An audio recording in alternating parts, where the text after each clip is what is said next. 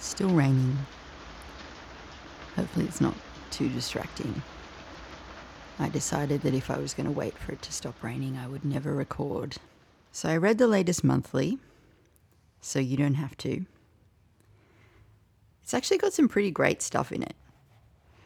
There's a really great article by Alison Croggon about back-to-back theatre. I feel bad that I've never even heard of back-to-back. Whenever I read something of Alison Croggon's, I just have once again that realization, like, this lady can really write. This is how she starts the piece. Those who think of theatre as something more than a subset of the entertainment industry know that every collaboration is a rehearsal for utopia. Embedded in its heart is a gamble on human possibility. How we as a community, as a nation, as a species, might work or play together. How we might negotiate difference. How we might find through each other a better way to be ourselves. How together we might make something out of nothing. I mean, this is just like 1,500 words on a theatre company. She doesn't need to start like that, but I read that and I just thought, God, thanks for summing up the last 5 years of my life. Like, that is what trying to make work together is. And that's why it is so painful sometimes. There are a couple of other really good pieces in this issue. There is also a weird piece by Gerald Murnane about the ideal reader, which, look, if I'm honest, I didn't really understand. I've never read any Murnane, and I'm not very excited to do so. And this idea that he has of an ideal reader, which is, as he puts it, an actual personage, not a person, a personage, a female who may or may not exist right now, who will fully understand what his project is. That seems to be his measure of his own writing, is whether this ideal reader gets it or not. That's about as much as I could glean from that piece, and maybe someone else who's read it or who has read any Murnane at all can explain it to me a little better. But the piece that I want to talk about today is by Sarah Holland-Batt, the poet and critic. It's a piece titled Australians All, Let Us Read Verse.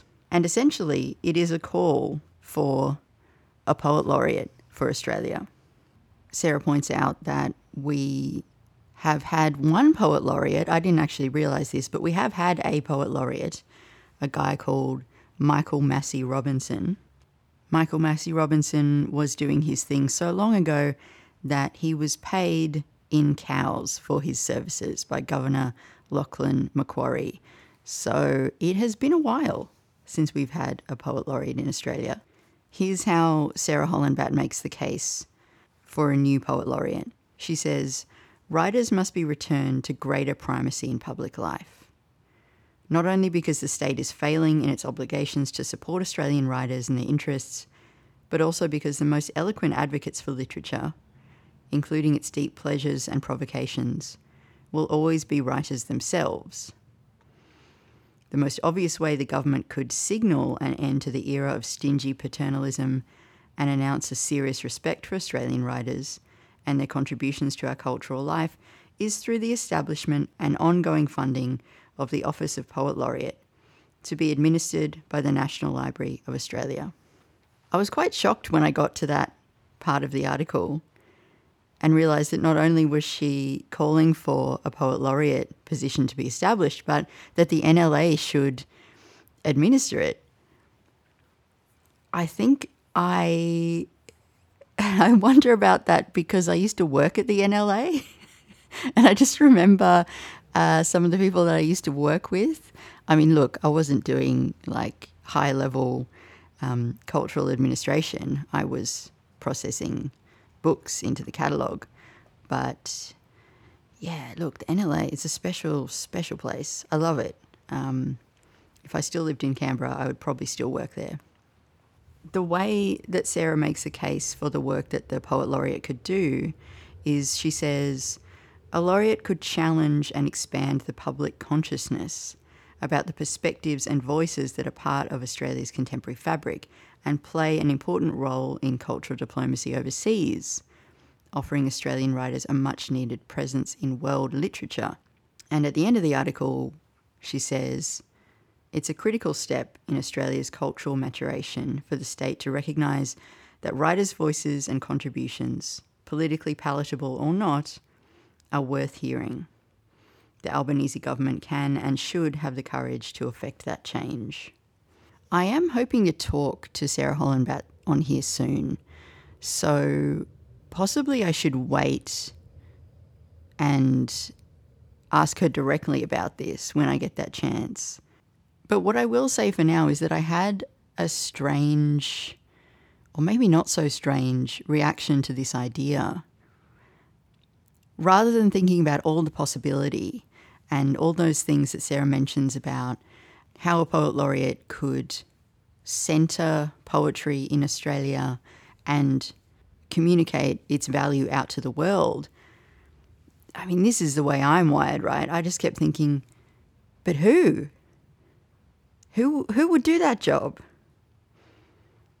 Who would do that job in a country that hates success as much as Australia does and only allows recognition under these very particular circumstances? Only a certain kind of person is allowed to succeed, and only so much. And you might argue that point with me. You're very welcome to. I may well be stuck in the past, but I don't see huge amounts of evidence that tall poppy syndrome is abating in any way. Think about the person who would be in that role, not just at the moment of their laureateship being announced. I'm hoping laureateship is a word. I'm saying it is. We'd have that moment. We'd have our second ever poet laureate. Probably most people would say it's our first proper poet laureate. And there would be fanfare and celebration. But what about 6-9 months down the line, when all the pressure and expectation on that person starts to turn out to have been inevitably too much? Who would want to take up that position? I mean, can you think of any names? I can think of people who would want it, who I wouldn't want to have it. And then I can think of people who I would want to give it to, who would turn around and say, absolutely not. I am not doing that job. And I would not blame them. But that's now.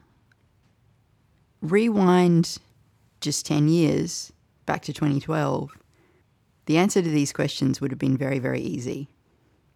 There was someone who, even though he said he would refuse the role if he was offered it, if there was an Australian Poet Laureate, if that was a real job, it 100% would have gone to this guy.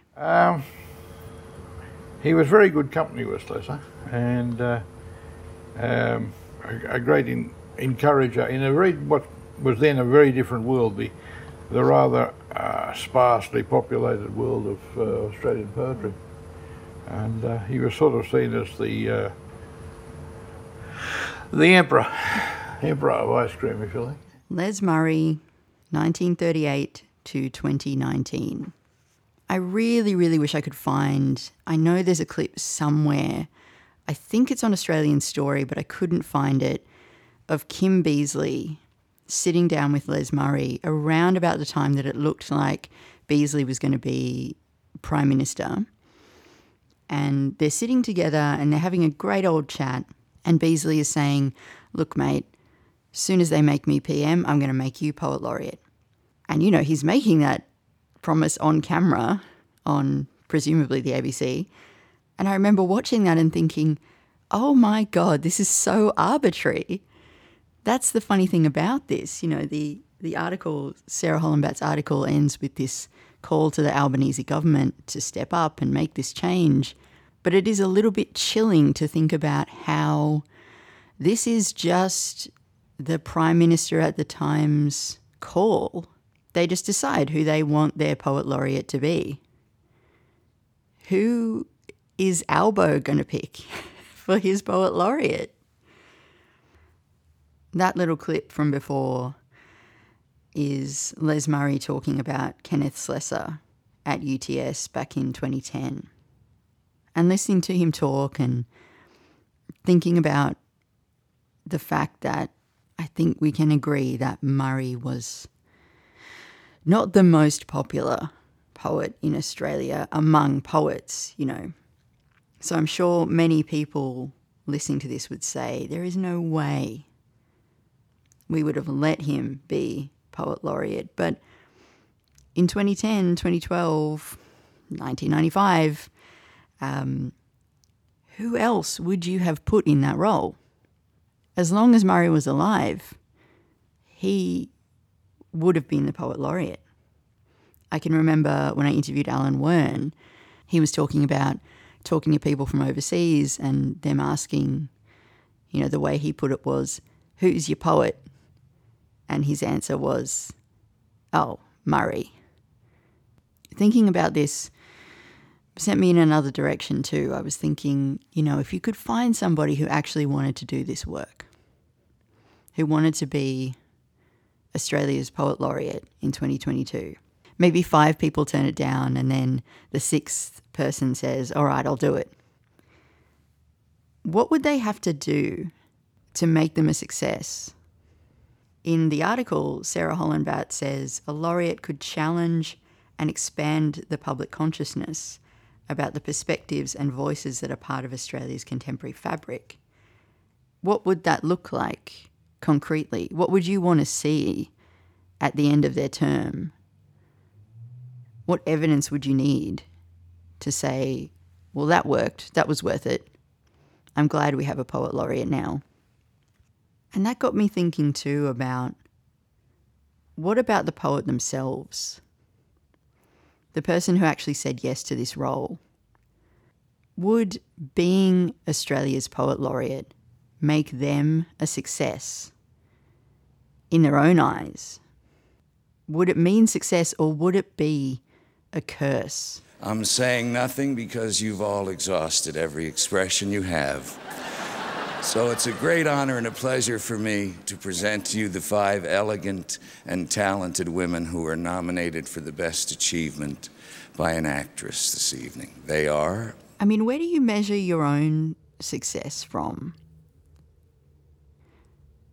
I'm in kind of a weird spot at the moment because I am about to turn 40. I feel like I've been about to turn 40 for 5 years. It seems to be taking forever. I have a book out, I have a chapbook out. I've had extremely medium success with both of those things. I've been making this show for a number of years. I was thinking about this word success and thinking, okay, well, what markers would I need to say I had succeeded? Because when I started writing, I know that I thought that just having a book would be just about the best thing in the whole world. And in many ways it is. I still remember getting that email from Jess and trying to get my brain to slow down long enough to appreciate the moment, to let it sink in what was actually happening. Absolutely, it felt like success. I've been sitting with this collection of Horace. This translation was published in the early 70s by a guy with a very amusing name, Burton Raffel. His translations are pretty loose, I think. I've found other ones that are much more metrical and probably closer to the original, but I've really been enjoying this one. It's loose and easy and rangy, and I feel like it feels like a real person speaking. And the very first ode in the collection is about exactly this. It's Horace essentially laying out what he wants from his life. And towards the end of the ode, he says, "Some men long for tents and battle formations and bugles and trumpets and all the bloody fighting that the mothers of men hate. Hunters forget their wives, running in the snow, chasing a deer while their hounds bay, prodding spears at a wild boar, smashing out fine spun nets.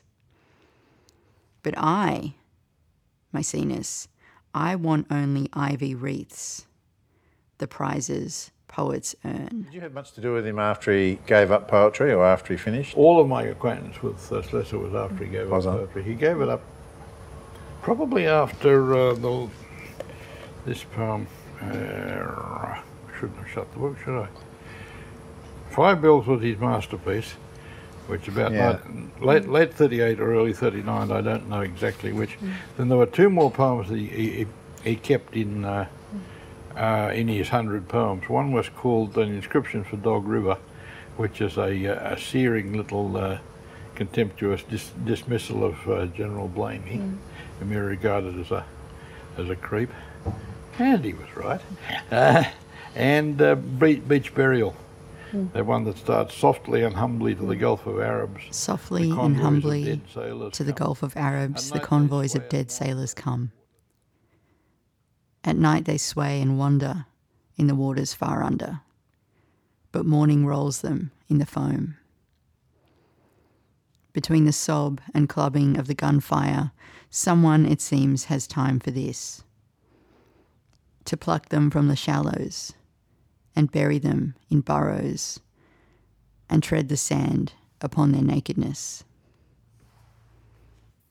In this interview that I am shamelessly stealing from, sorry UTS, please don't come for me, Les Murray says that Slessor used to say, after giving up poetry, that he was an extinct volcano. Slessor died with some recognition. He did have an OBE, after all. But apart from that, there wasn't a great deal. There's a street in Canberra named after him. There's a park in Chatswood named after him. He's on the HSC. There's a plaque dedicated to him on the Sydney Writers' Walk at Circular Quay. And he did live long enough to see John Olsen's Five Bells painted after his poem. Les Murray also emphasises how kind Slessor was. He says he couldn't write a review unless he could praise the writer. I don't get the sense of a fame, recognition-hungry person. I wonder if, having given up, having turned into an extinct volcano, I wonder if he died feeling like he had succeeded. It's where you measure it from, though, isn't it? I found, when I was up in Sydney, I found David Brooks collected 1983 to 2002, Walking to Point Clear. And so at some point, David Brooks wrote this very short poem, which is just called So Little. 5 years before the end of the century, and the poetry still no easier. Subjects still faltering. Images still fleeting the grasp. The weight of the body shifting. Emphasis all falling differently. Who would have thought so much could come to so little? A subtler sense of the indefinite article. Infinitives that will not be split by anything. Patience, work, suffering, anger, not even love. But it's where you measure it from. Because David Brooks would have written that before he wrote his next two collections. And I know from having had the chance to talk to him that he looked back on a lot of his earlier work from a very, very different perspective, because his view on life and his ethics changed a lot. The success that he is talking about in that poem might not even have been relevant to him 10 years after. 5 bells. Time that is moved by little fidget wheels is not my time, the flood that does not flow. Between the double and the single bell of a ship's hour, between a round of bells from a dark warship riding there below, Time that is I have moved lived by many little fidget lives. wheels is not my time, the flood that does not flow. Between the double and the single bell of a ship's hour, between a round of bells, from the dark warship riding there below, I have lived many lives, and this one life of Joe, long dead, who lives between 5 bells. Deep and dissolving verticals of light ferry the falls of moonshine down. 5 bells coldly rung out in a machine's voice. Night and water pour to one rip of darkness. The harbour floats in the air. The cross hangs upside down in water. Why do I think of you, dead man? Why thieve these profitless lodgings from the flukes of thought anchored in time? You have gone from earth, gone even from the meaning of a name. Yet something's there. Something forms its lips and hits and cries against the ports of space, beating their sides to make its fury heard. Are you shouting at me, dead man? and tried to hear your voice, but all I heard was a boat's whistle and the scraping squeal of seabirds' voices far away, and bells, 5 bells, 5 bells coldly ringing out. 5 bells. There you are. Rich stuff, that isn't it? At some point in this conversation, Les Murray says, 5 bells has been equalled, but it's never been topped. And then the two people interviewing him are asking, who's equalled it? And he says, I'd have to scratch around and come up with a proper answer to that. Unlike Kenneth Slessor, Les Murray's list of awards is very long.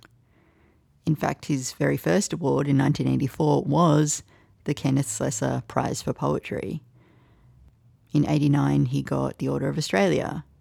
He won the Slessor again in 1993. He got the T.S. Eliot Prize in 1996. In 1998, he got the Queen's Gold Medal for Poetry. The list just goes on. And goddamn, he published a lot of books. Jesus Christ. There's a lot of books on that list. My favourite line on success in writing is not from a poet, but a non-fiction writer.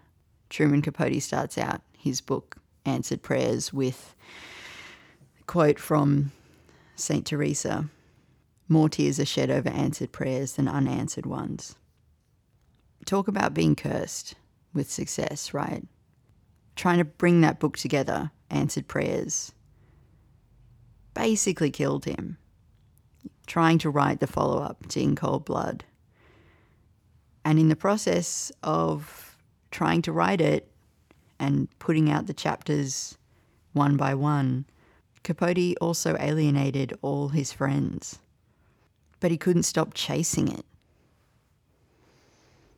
Here's my actual thought on the Poet Laureate thing. We've had one so far who was paid in cows. So we can probably stand to have more than one if we're going to have a Poet Laureate at all, right? Let's have at least 3. Let's not put one person up there on their own. Let's have a bunch of people together working as Poet Laureate for a while. And let's not give them any jobs to do. Let's let them all do exactly what they want. And let's give them what no poet in Australia currently has: a year of income with no agenda. They don't have to teach any classes. They don't have to produce any work. They don't have to go on any kind of speaking tour and stand next to the Prime Minister for photo opportunities. Let's just let them hang out. Back to what Alison Croggan was saying. Let's let them think about how we might work and play together, how we might make something out of nothing. This interview with Les Murray is, again, stolen from UTS. It was when he was the Cal Writer-in-Residence at the university. And at the end, they refer to Les Murray's idea of the poet as dairy farmer. And they start joking about the fact that this residency was a very generous cow. And Les Murray completely unashamedly sits there and says, the money's been great. And I haven't had to do very much. I'm still astounded by something you said earlier, which is you in as much as admitted that the sacrifices, or let's say the pain, that your career has brought you has not been worth it. Would that be a fair statement of what you said earlier? I don't know how else you'd interpret saying, it's been so painful, if I had it to do it again, I wouldn't. I never would have chosen this life. This life. I think if I had it to do again, I wouldn't do it, no. Back to Horace. This is a much later poem, one of the epistles. At this point in his life, Horace kind of knows that he is kind of a big deal. He knows that his poems are probably going to end up on the school curriculum and that his work is going to outlast him. But he doesn't have straightforward feelings about this. This is what he writes. Book, you're staring wistful at the gods of buying and selling. Two-faced gods of the marketplace, you're waiting to lie smooth and eager and young, open for sale. You hate decent bookshelves, closed and modest. You want the world to see you. You sing the public life, though I never taught you that song. You're itching to get there. Go, go. Once you're out, you'll never come back. Oh, what have I done? Oh, misery. Oh, what did I think I wanted? You'll cry when someone insults you, when you're thrown into a corner, squeezed like a sardine, when your lover, bored, lies back and snores. And still, if I see straight and true, even hating your stupid behaviour as I do, still Rome will love you, as long as you're young. After your hide grows dirty, thumbed by vulgar hands, you'll lie in the dark, and moths will eat you. Or they'll ship you down to Africa, or off to Spain. You were deaf when I told you, and I'll laugh, book, like the angry man who shoved his stubborn donkey over a cliff. Who wants to save a donkey against his will? And this too, book, you'll turn grey and old and stutter, while schoolboys in tiny schools at the edge of the city fumble out your A and B and C. And still, when some temperate sun brings you more readers, tell them who I was. Son of a freeman, taught to fly on wings too wide for my nest. So add to my talent what you take from my birth. Tell how the great of Rome smiled at me, in peace and in war. Tell that Quintus Horatius Flaccus was a small man, grey far too soon, loving the sun, easily angry and easily quieted down. And if anyone thinks how old I was, say that Lollius was consul and Lepidus was consul, and I'd seen 44 Decembers when they sat in state in Rome. He was only 44. What the fuck? Of all poets, he's one of the few that I come back to. Most poets, I think, I outlived him. I outdid him by about 1968, or I digested her by about 1971.